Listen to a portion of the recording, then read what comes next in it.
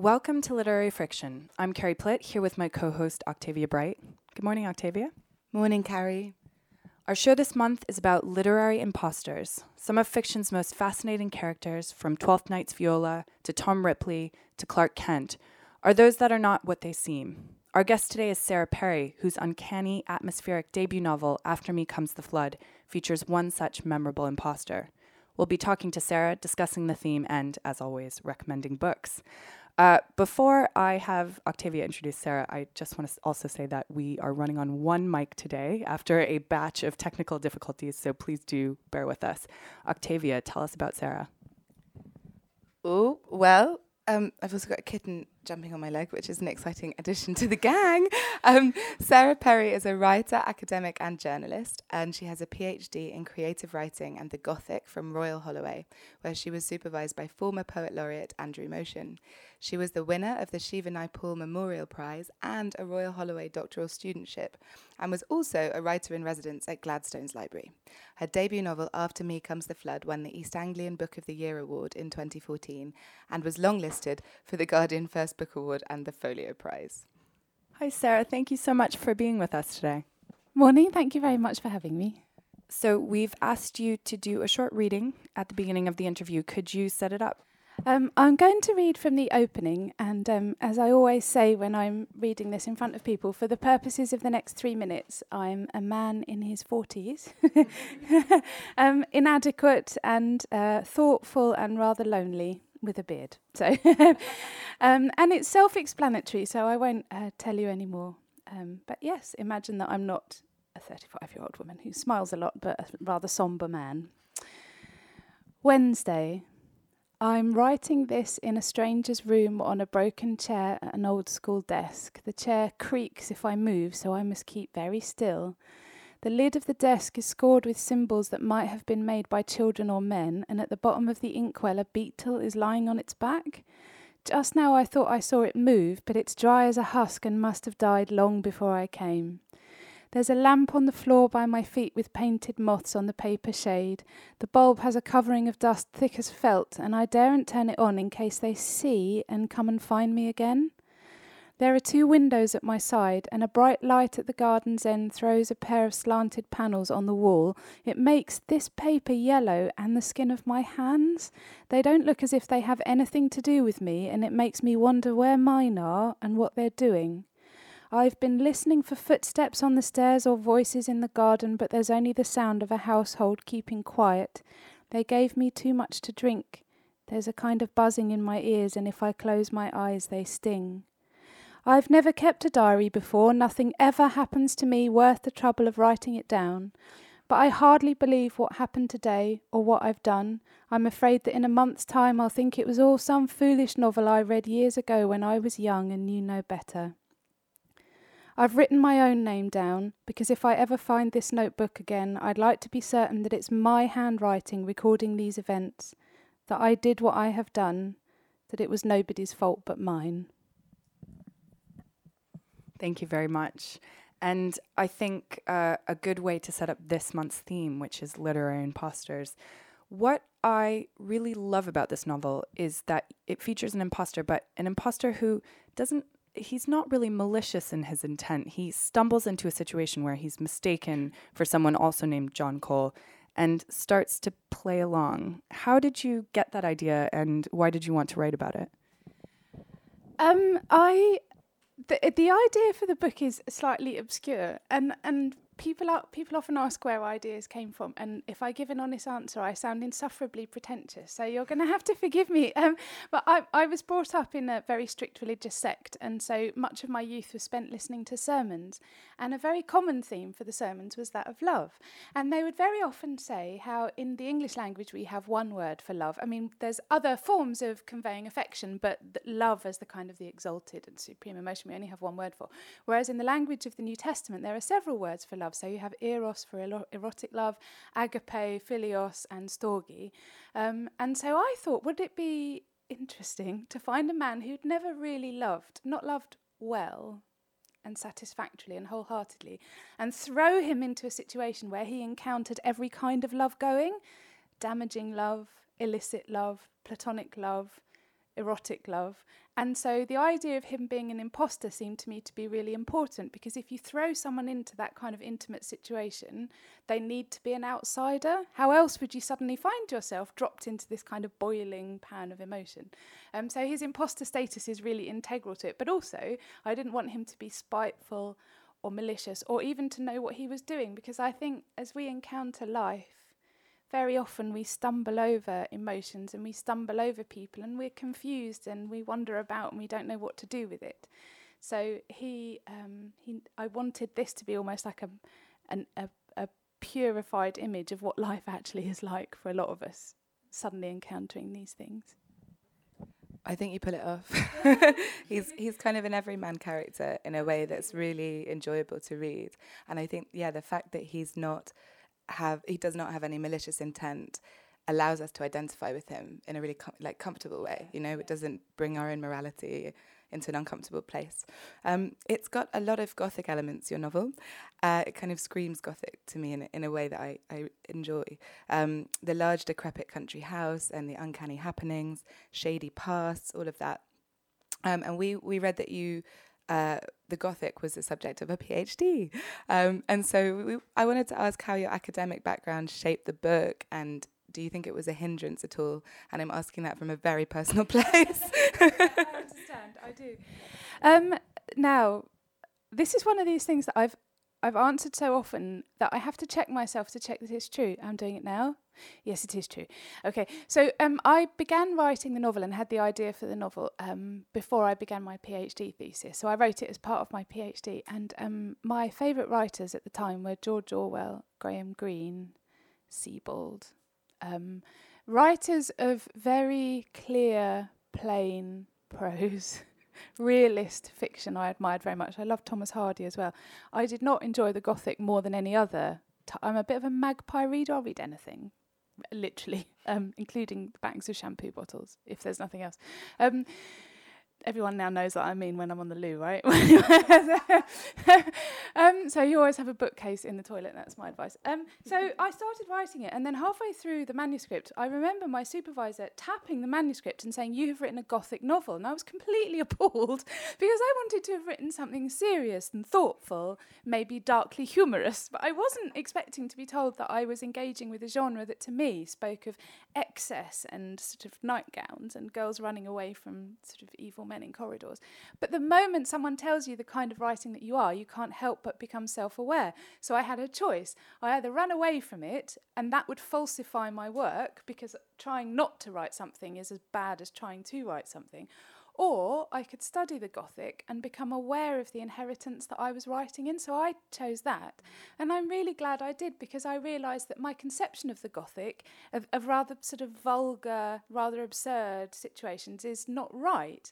And actually the Gothic thrives in a place of the uncanny, of the strange, of psychological trauma, of strange terrors, of never quite knowing whether you've seen something out of the corner of your eye or you're mad. And all of that stuff I find really appealing. So when I wrote my second book, which is out in a few months, I just went for it. And it's much more consciously Gothic, and the one I'm working on now is like full Gothic melodrama. So I think I realised that the influences that I'd had, my strange upbringing, and being surrounded by conceptions of sin and guilt and eternity all my life, have shaped my consciousness, and I see the world that way. It's not fake. I genuinely do constantly see strangeness. And so I just had to accept that that was the way I wrote. I'm interested in the idea of when you are writing in a tradition like the Gothic, which has such a long tradition and such a rich tradition, how do you avoid pastiche? How did you think about that when you were constructing it?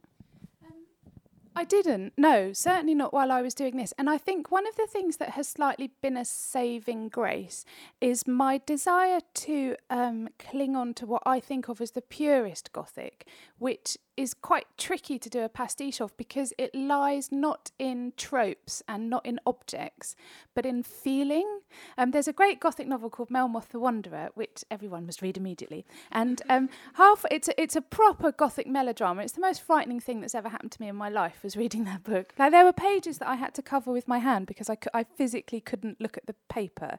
And halfway through the book, in italics, the author says emotions are my events, and that really stuck with me. And so I think the avoidance of pastiche is to think not, oh, I will write a Gothic novel and it will have a maiden in distress and it will have a castle, but actually think a Gothic novel is about the reader feeling the emotions of the characters, feeling their terror, feeling their desire, feeling their seduction. And then if you cling on to that, then hopefully you can avoid writing a kind of new Northanger Abbey, although that obviously is amazing. So.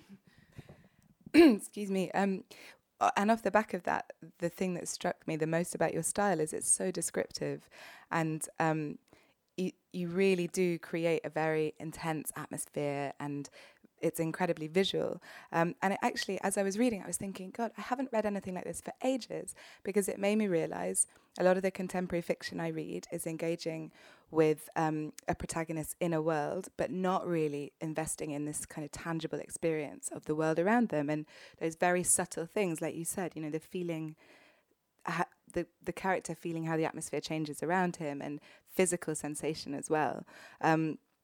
Was it a deliberate decision? Very much so. And there's two responses wrapped up in that. I'm very wary of people praising a non-existent prose style by saying your prose must be taut and spare and clean. I can absolutely understand that, but they think that means don't describe anything. But actually what that means is describe it carefully and concisely and vividly and well, and not for 6 paragraphs. And so I think in the wake of creative writing being taught, of creative writing courses being available happily to everybody, there's a danger that people are absorbing this thing and they're going through their writing, they go, I describe something that must go. It's not spare and taut and clean. I used an adverb. This is terrible. Where actually, people very often cite Orwell. So he used this famous phrase, good prose should be a pane of glass through which you look, by which he meant you're not looking at the writing, you're merely seeing what the author wants you to see.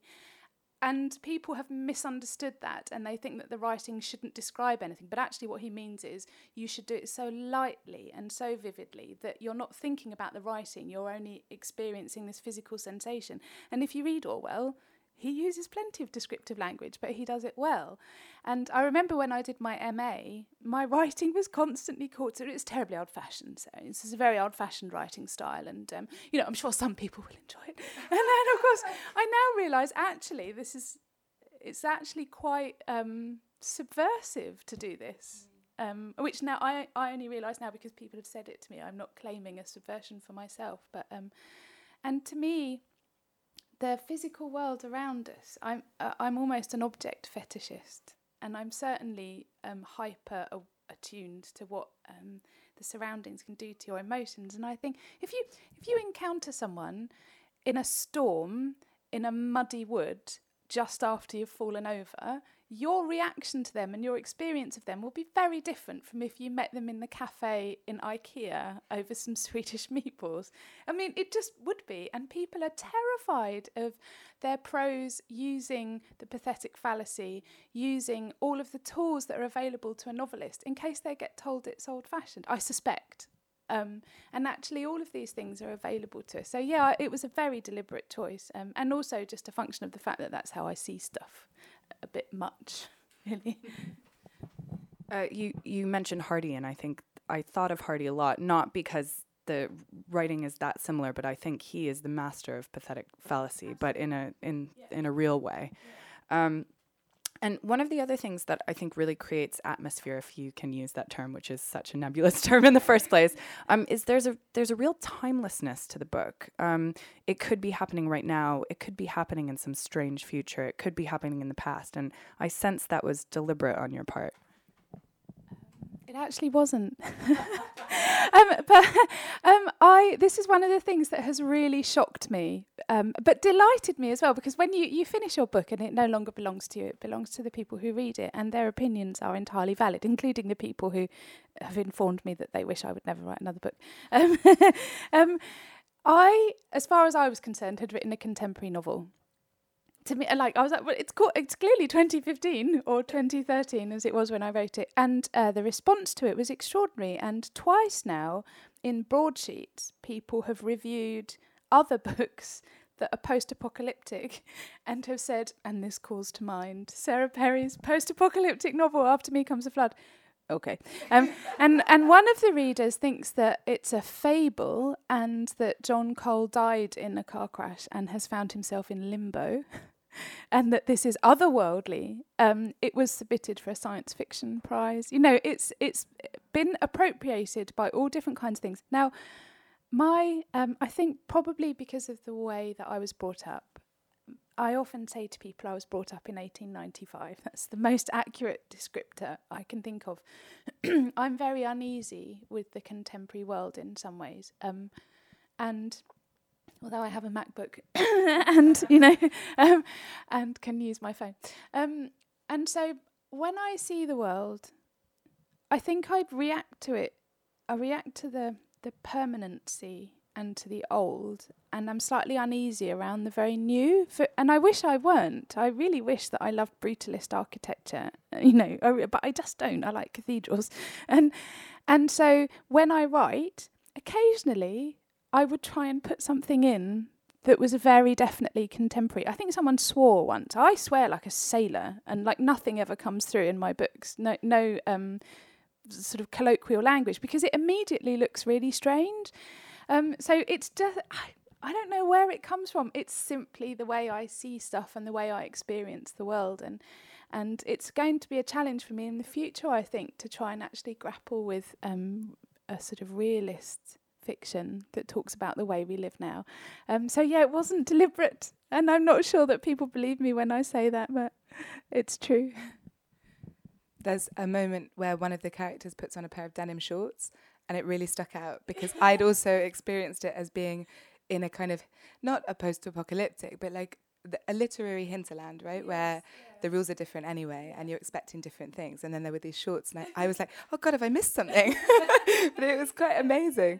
I think one of the things that maybe hints at it being in a different time, or that takes it out of time, is that your narrative is laced with a lot of literary references, and John being a book dealer, which I find always quite a Dickensian point in a narrative, which is unfair. There are plenty of book dealers these days, but it's just what springs to mind. And I wondered why you made the novel so illusory, if that was deliberate or not. So there's two parts to that. The elusiveness is not really deliberate. I grew up memorising the King James Bible and reading great old literature, and it's kind of and so because I was taught to memorise scripture, I think my memory is really good for stuff that's written down, nothing else. But if it's written down, and preferably in metre of some kind, I will remember it. So I can recite quite a few poems and can still recite quite a lot of scripture. And so I'm saturated, and I'm very lucky. This isn't a talent, it's just happenstance. And so when I write, things just come out. And I was aware of that. And so this is one of the few decisions that were absolutely conscious. I wanted to have this notebook form. I wanted to totally inhabit this other person's consciousness. And I thought it would be a little bit rich, a little bit much to ask someone to believe that somebody who wasn't himself soaked in literature would be writing in this way, where he would know the ancient lyric about the western wind, where he would know about Wolf and Edwetcher. You know, it's just pushing it too far. And I think you have to be really, really careful as a novelist not to assume that any character you pick is going to write in your Lexis. So you make a decision. You either say, I'm going to write this way and I will therefore use a puppet who is a little bit like me, or you have to choose not to do it. So I made John obsessed with literature so that his notebooks could be as rich as I wanted them to be. That's slightly lazy, actually. It would have been more of a challenge to have someone who was, you know, less interested in books, and then I would have had to adopt a more ordinary Lexis for his book, but I couldn't be bothered. I like quotes. It's also like little treats. There are different ways to read the novel, and the more you know about the history of literature, the more you see how things have been seeded in. So I quite enjoyed it. I'm sure there are so many things I missed. I was interviewed at a festival last year it would have been, and by someone who knows her script, and she kept picking out loads of allusions to the Bible that had completely passed me by, completely. And then I was on Twitter, And I love Twitter, and I use it quite a lot. And one of the bad things about it is that I forget that I write, and I'm there as a reader, and so I talk about books and I engage with critics in that kind of really excited way, and then have to stop myself and think, oh, but you're actually also on the other side of the coin. And there's got a quite well-known critic was reading it, and I follow him, and he hadn't tagged me, but I just saw the picture, and he said, Sarah Perry says that she was brought up without any popular culture, but I've just seen a quote from Adam and the Ants, and I had to tweet back and go, when I was 17, my husband bought me my first ever pop music, and it was a collection of 80s CDs. So yeah, there's an Adam and the Ants lyric in it, which, you know, if you notice that and you've been lulled into this kind of otherworldly thing, it's a little bit of a shock. So you've been talking about John's notebooks, and the way you constructed the novel was half in the first person with him writing down his experience, and half in the third person with a sort of omnipresent narrator. So why did you decide to do that? It's such an interesting view upon the story. I just thought it would be fun, and also, I thought it would be an interesting formal exercise, right? So when you write, it's really interesting to kind of see the range of tools that are available to you. And I thought that would be a really interesting thing to do. I also wanted to unnerve the reader, because if you're very embedded in one point of view and the point of view slips out and elsewhere, you experience like a kind of shift. And I really love the idea of affecting the reader in all kinds of ways, and unsettling them was something that I gradually realised was a possibility.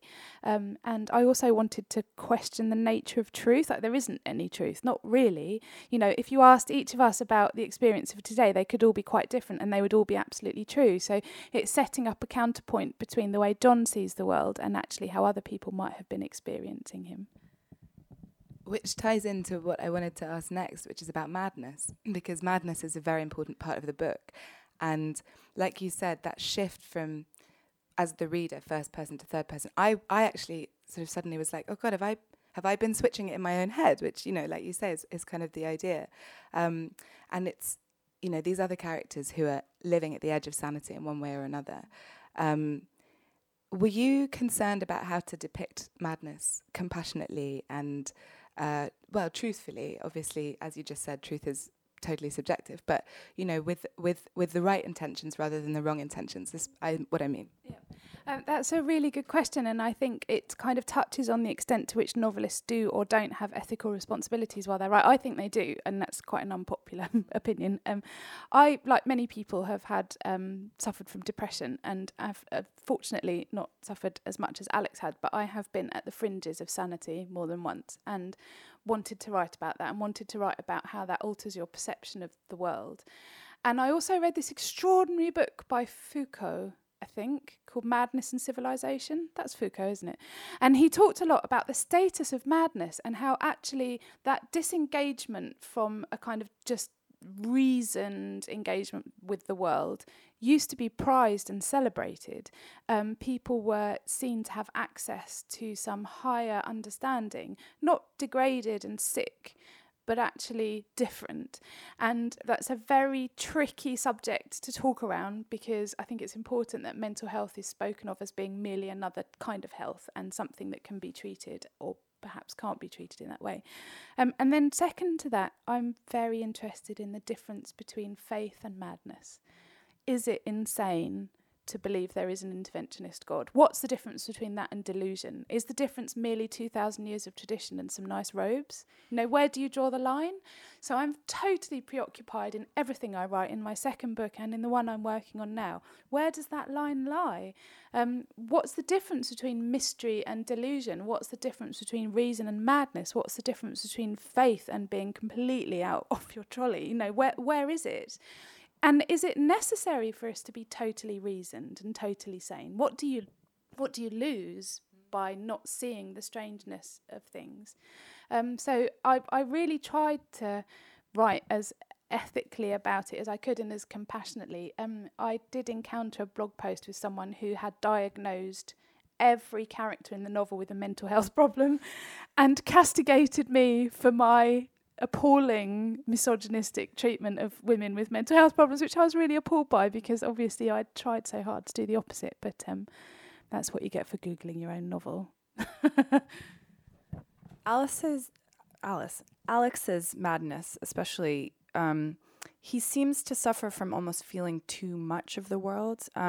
It's very tied up with beauty and with truth. And there's one beautiful passage where you sort of describe, he stops taking his medication because he can't feel the air on his skin and feel the vibrations. It made me think of that George Eliot quote from Middlemarch about being able to hear, if we could hear everything in the world, the growing grass and the squirrel's heartbeat, we would die with the roar. And that seemed to me a really interesting way to think about madness. I think that, thank you. And I think that comes from the fact that there's kinds of madness, doing inverted commas in the air, people. And one of them is, so to be depressed does not mean to be sad. It means to be depressed, lowered in all your sensations and in all your feelings. But then there's the other side of the coin where you're raised and everything seems more beautiful and more vivid and more rich. And I myself haven't suffered from manic periods, but I know people who have, and members of my family have, sort of historically.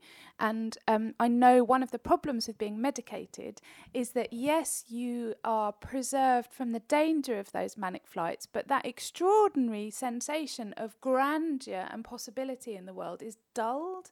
And that's what I wanted to slightly get at, is that there are moments of unreason that are precious, and that's very hard to deal with. And that's why the treatment of mental health is so tricky, because there's aspects of madness, as we all know, we've all been mad sometimes, that are precious and prized, and a huge creative drive. And I know that, I saw in Alex that feeling that actually his madness made him in some way special and made the world very special to him. And so to have to choose between being reasoned and ordinary and submitting to what the world expects you to do and choosing his way of experiencing the world is very hard. That's why The Ship of Fools is such an important poem. This idea that madmen could be put out to sea on a boat and that they could there live as they needed to live, away from society in this kind of liminal space. Water is obviously a very important part of this book, and as you were speaking, I was thinking that there is a nice link between this idea of water as being something that we can channel and control and direct, or the flood and the dams bursting, and that being this kind of epic, biblical, overwhelming, but maybe not negative by default. And obviously Alex in the book is obsessed with the idea that they're going to drown in a terrible flood.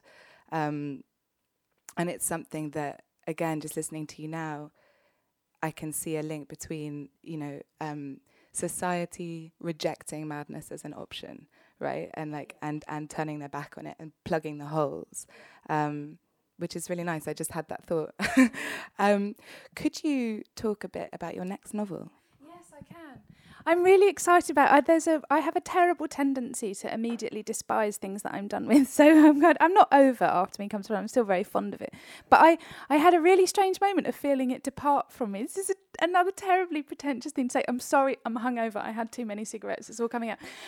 About a year ago, I think it was shortly after publication, I was walking home from shopping in Norwich and walked underneath an underpass. So it was in the least romantic and gothic place you've ever seen in your life, and had 2 bags of shopping from the local supermarket.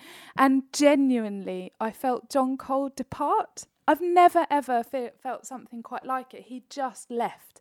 I felt a sensation deep behind my ribs of a leaving, as if he'd just gone, and I wept. And I had to phone my husband. I put my bags down and phone him up, and he said, "Are you okay?" And I said, "John Cole has gone."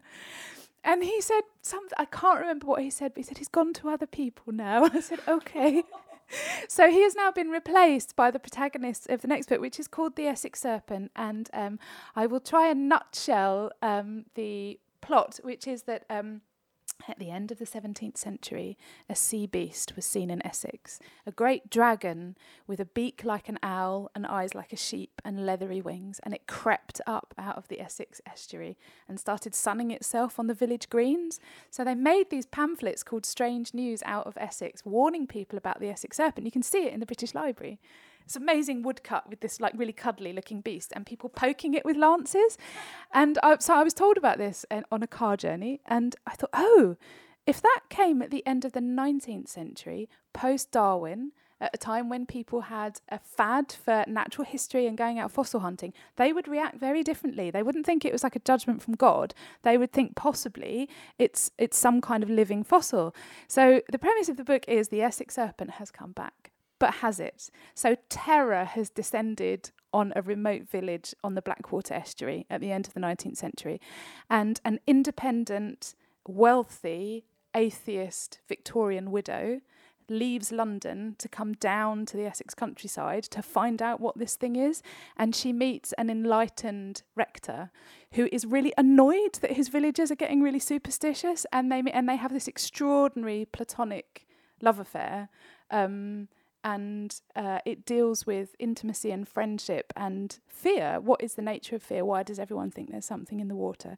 And so it's gothic again. There's more water in it, so there's some quite Perry-esque features, but it's I said to my when my publisher saw it, I said, oh, it's completely different, and she went yeah. So I had a lot of fun writing it because it's a big 19th century, huge cast of characters, omniscient narrator. It was really good fun, and it's quite long, and it poured out of me in 9 months. So you see before you a broken woman, broken by 9 months of sitting hunched over her computer. But yeah, so John has gone, and William Ransom and Cora Seaborn are here, and then they'll go, and then hopefully someone else will come. We'll see. Well, we've been laughing and wrapped with attention. I mean, you sold that very well. I can't wait to read it. Thank you so much, Sarah, for being with us today. And the book is called After Me Comes the Flood, and it is out in paperback.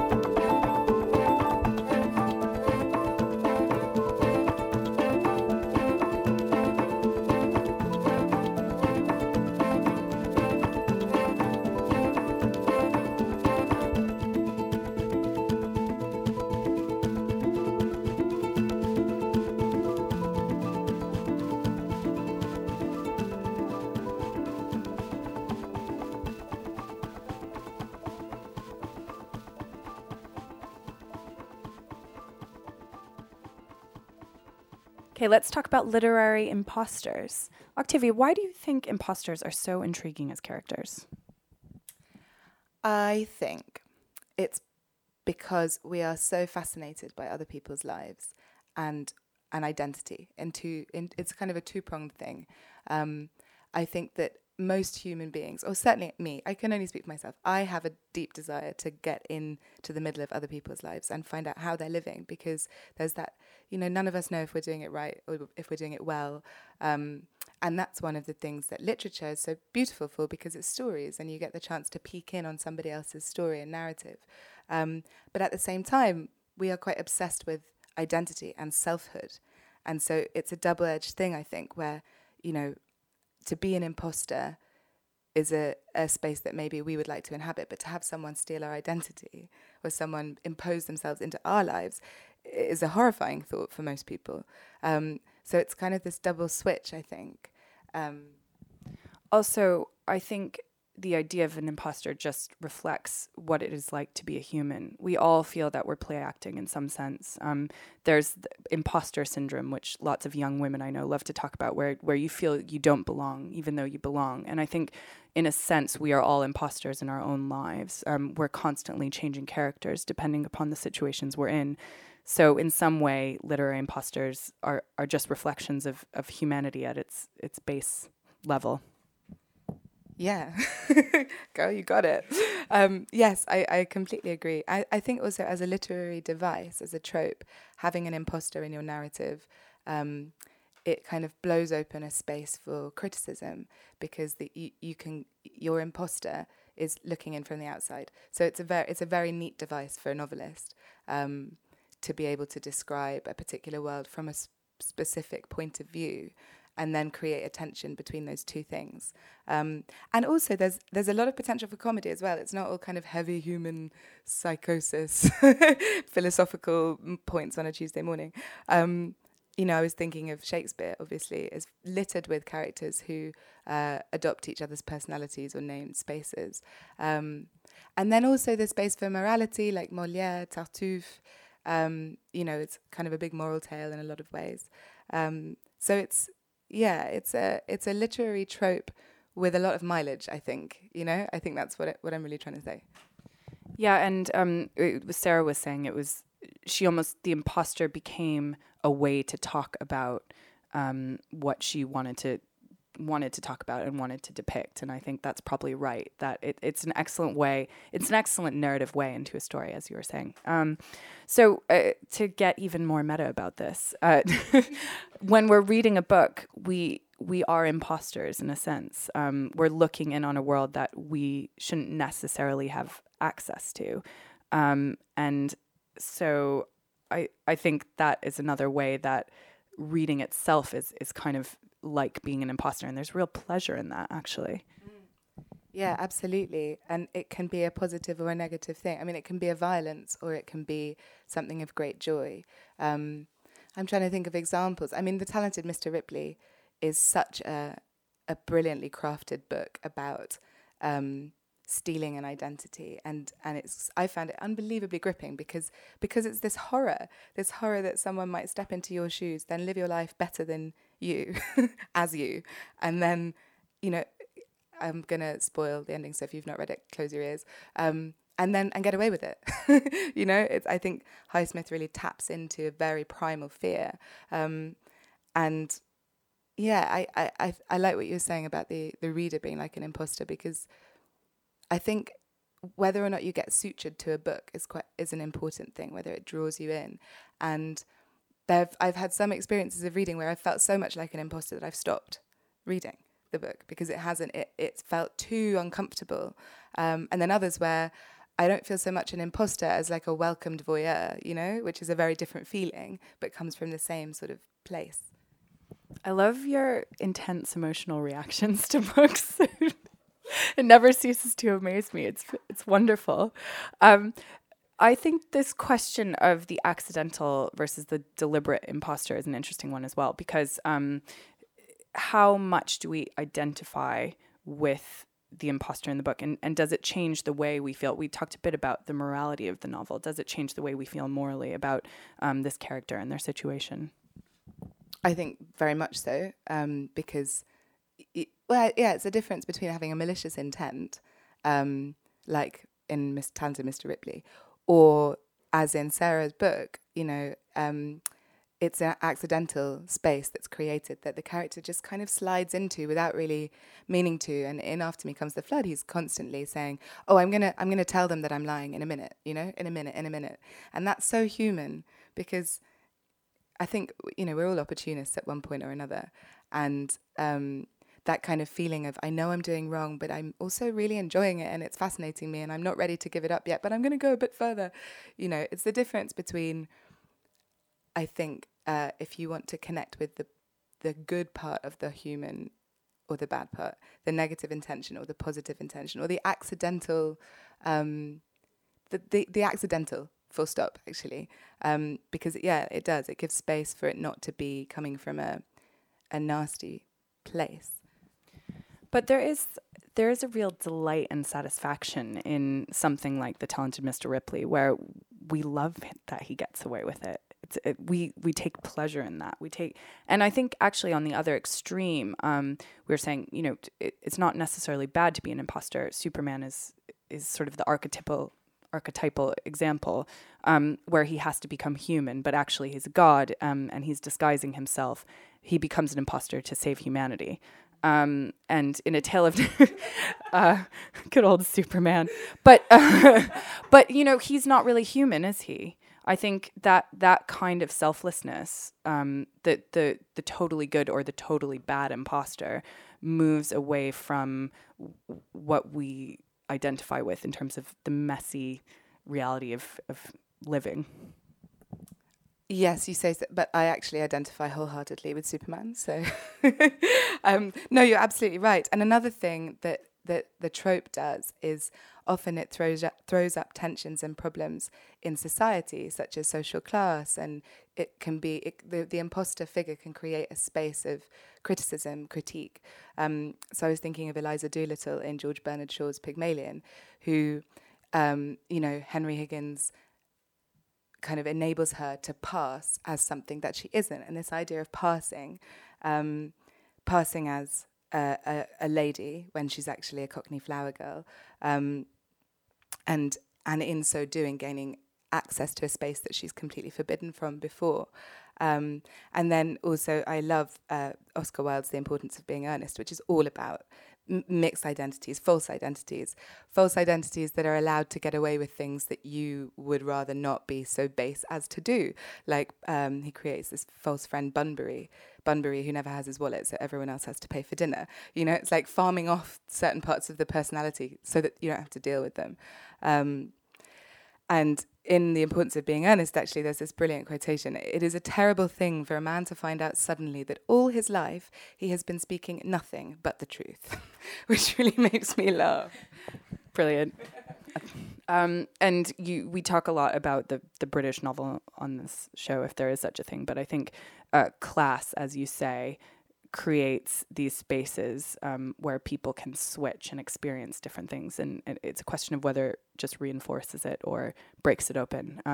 I felt similarly about Garfield, A Tale of Two Kitties, which a masterpiece of cinema, also explored the idea of the imposter.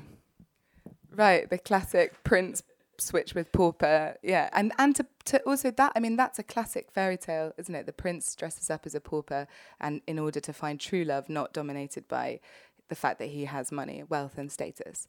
And it's interesting thinking about that story. Actually, I wonder how relevant it is today, where we like to think contemporary society is much more mixed and accessible.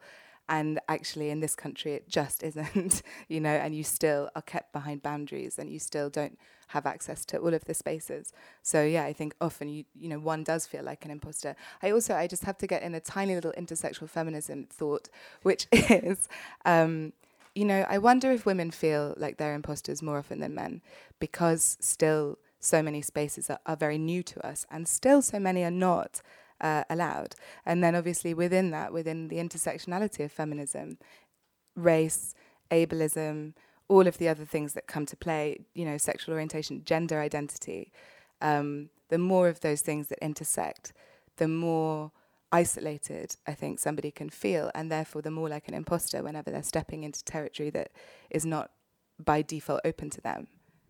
Yeah, it's the tension between an individual and the labels that society puts upon them. And I think gender is a great way to talk about imposters, actually. And there's been a lot more discussion about what it means to be transsexual, bisexual. How do you grapple with the terms that are available and the things that you may feel that have nothing to do with what you feel inside?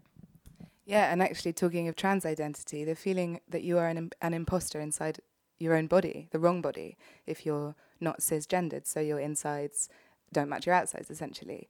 A friend of mine's just been reading Geoffrey Kennedy's Middlesex, which kind of touches on that kind of stuff, but actually was written probably, did it come out in the 90s? I mean, it's not early 2000s, so it has some quite old-fashioned ways of engaging with transgender identity, but this disparity between the internal and the external state of a character's, yeah, it's a rich territory, but it's also a very real reality for a lot of people. And I think, you know, for authors to approach that subject, they have to tread incredibly carefully, because you don't want to be assuming the position of spokesperson for a community that is not your own, or an experience that is not your own, that is so polemic, I guess, as well. At the same time, and this is getting really far away from the theme now, but I just have to end with this thought, is that this gets into the question whether authors should only write what they know and therefore be truest to the experience, or actually fiction is a way of experiencing other worlds that are not our own, and therefore authors should have the ability to explore things just as the reader can explore a different world. I think the key word in all of that is respect. If you approach a different lived experience from your own with the right kind of respect for all the ways in which you are not that person, then I think it's okay. But I think that there's a huge risk of exploitation. And, essentially what Rebecca Solnit talks about so brilliantly in her essay about mansplaining. Mansplaining can be done by all of us for any other group that is more marginalized than us. And so I think you have to approach with caution. But I don't believe in locking any doors to anybody in literature, because it is a space where you can explore anything, and that has to be allowed to happen. Yeah, let's all be imposters. Let's just step into new worlds and disguise ourselves. Okay, great. Thank you. Okay, so let's talk about our favorite literary imposters. I wanted to talk about The Wizard of Oz, which I think it is such an interesting idea, not just because we find out at the end, I hope this isn't a spoiler, I assume it's not, that the wizard doesn't have any powers at all, and actually he's just a guy from Nebraska who got blown off course in his balloon.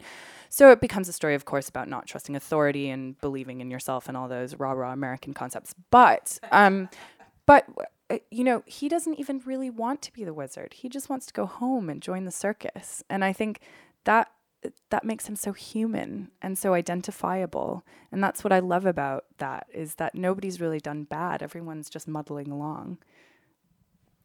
Yeah, and also, obviously the way that we need to create false gods in order to give ourselves faith and hope in order to keep living, right? Like, he doesn't assume the power is bestowed upon him by the belief of everybody around him.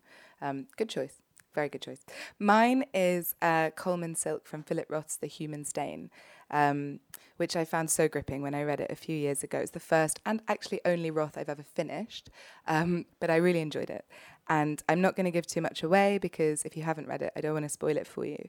But basically, the plot centres around this character, Coleman Silk, who's a retired classics professor at a college in New England, which was actually modelled, Carrie informed me earlier, on Williams College, where she was educated. So in New England, we're in the States. He gets accused of racism by 2 African-American students, and then his wife dies from a stroke, and then his life just completely falls apart. And as the narrative unfolds, we realise that he's really not all he seems at all. It's classic Roth. It's full of all those particularly masculine neuroses, and fear, the terror of becoming irrelevant with the passing of time, becoming anachronistic. But I think it's one of his best books. And like I said, it's the only one I finished. But I really enjoyed it. So, yeah. A ringing endorsement from Octavia Bright. Thank you very much.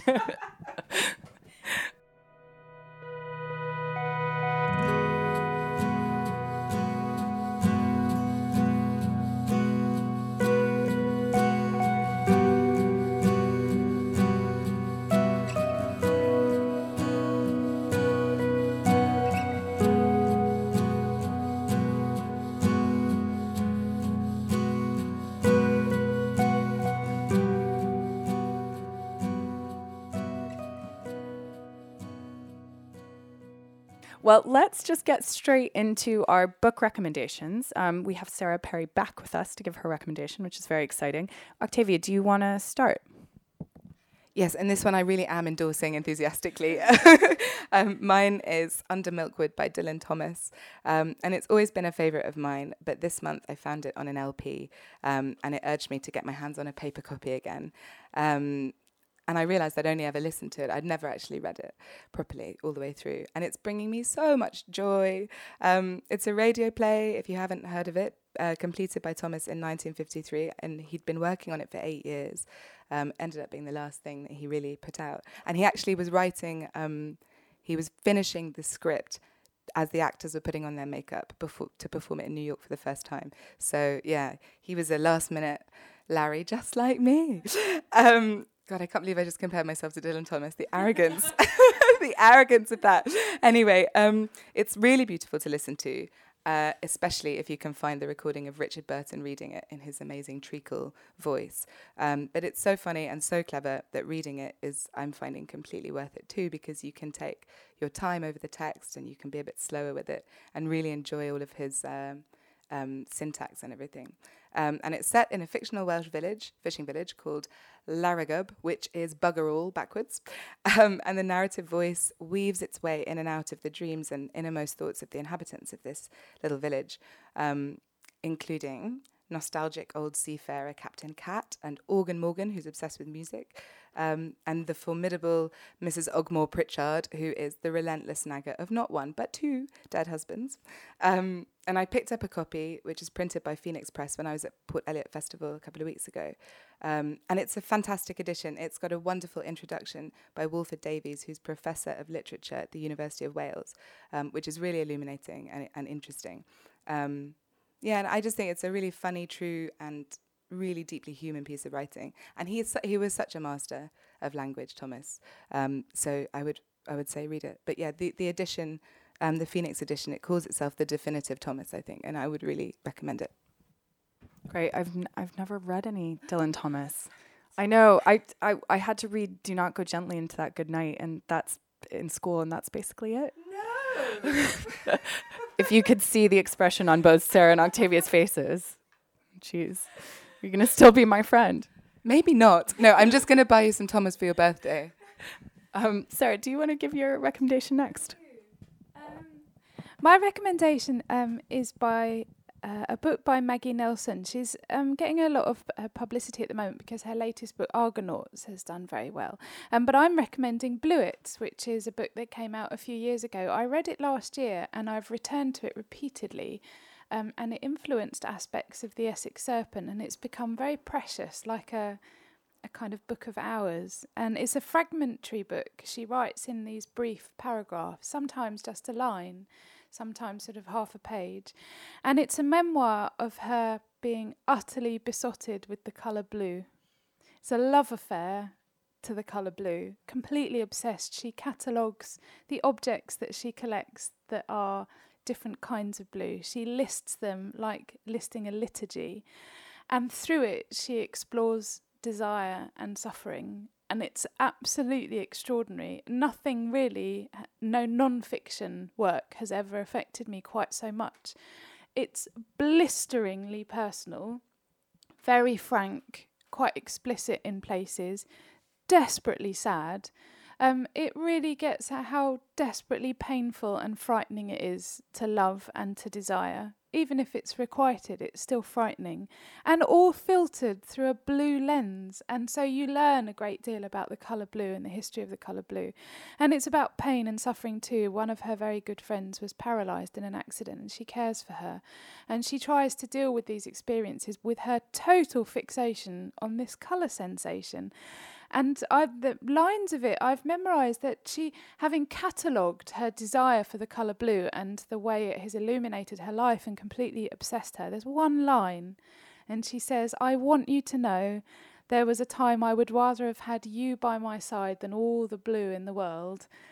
And that I sometimes I'm on the bus and I'm thinking about it. It's the way she says, "I want you to know." And so the book is also addressed to the person that she loved and possibly lost, I'm not sure. I can't recommend it enough, really. And it's quite hard to get hold of. You might have to order it online, but you will thank me, I think. That sounds wonderful. I'm going to recommend All the Birds Singing by Evie Wyld, which was published in 2013, so quite recently. I actually interviewed Evie Wyld at a festival, and so I read this book, and I knew that she was named one of Granta's best young British novelists, and I also knew that a couple of friends whose judgment I trust had raved about this book. But, God, I think this might be one of the best books I've read this year. It's just... God, it is so brutal and so beautiful and so affecting. I read it in one sitting, just about, which hardly ever happens with me. And it actually begins. So our protagonist, Jake, is standing over a sheep that is bloody and its intestines are hanging out. And we find out that she's living alone on this remote British island, and somebody is killing her sheep. And she sort of sets out to find out who it is. But it also, the story has two narrative strands. So we're both going forwards in time in sort of modern day Britain, but also backwards in time as we find out what happened to Jake. And it turns out she'd been living in Australia, and she has these mysterious scars on her back. And I mean, we were talking about strip back prose being trendy, and I see that, but this is top quality strip back prose. It is really, really good. And really compelling, because essentially it's a mystery of what made this woman the way she is. And also, Octavia, I think you would especially like it because it asks some very, very interesting questions about gender. So everyone should read this book. And I think that's about all the time we have for today. Thank you so much to Sarah Perry, whose novel After Me Comes the Flood is now available in paperback. We'll be back next month talking to Max Porter about his debut, Grief is the Thing with Feathers. I'm Carrie Plitt with Octavia Bright, and this is Literary Friction.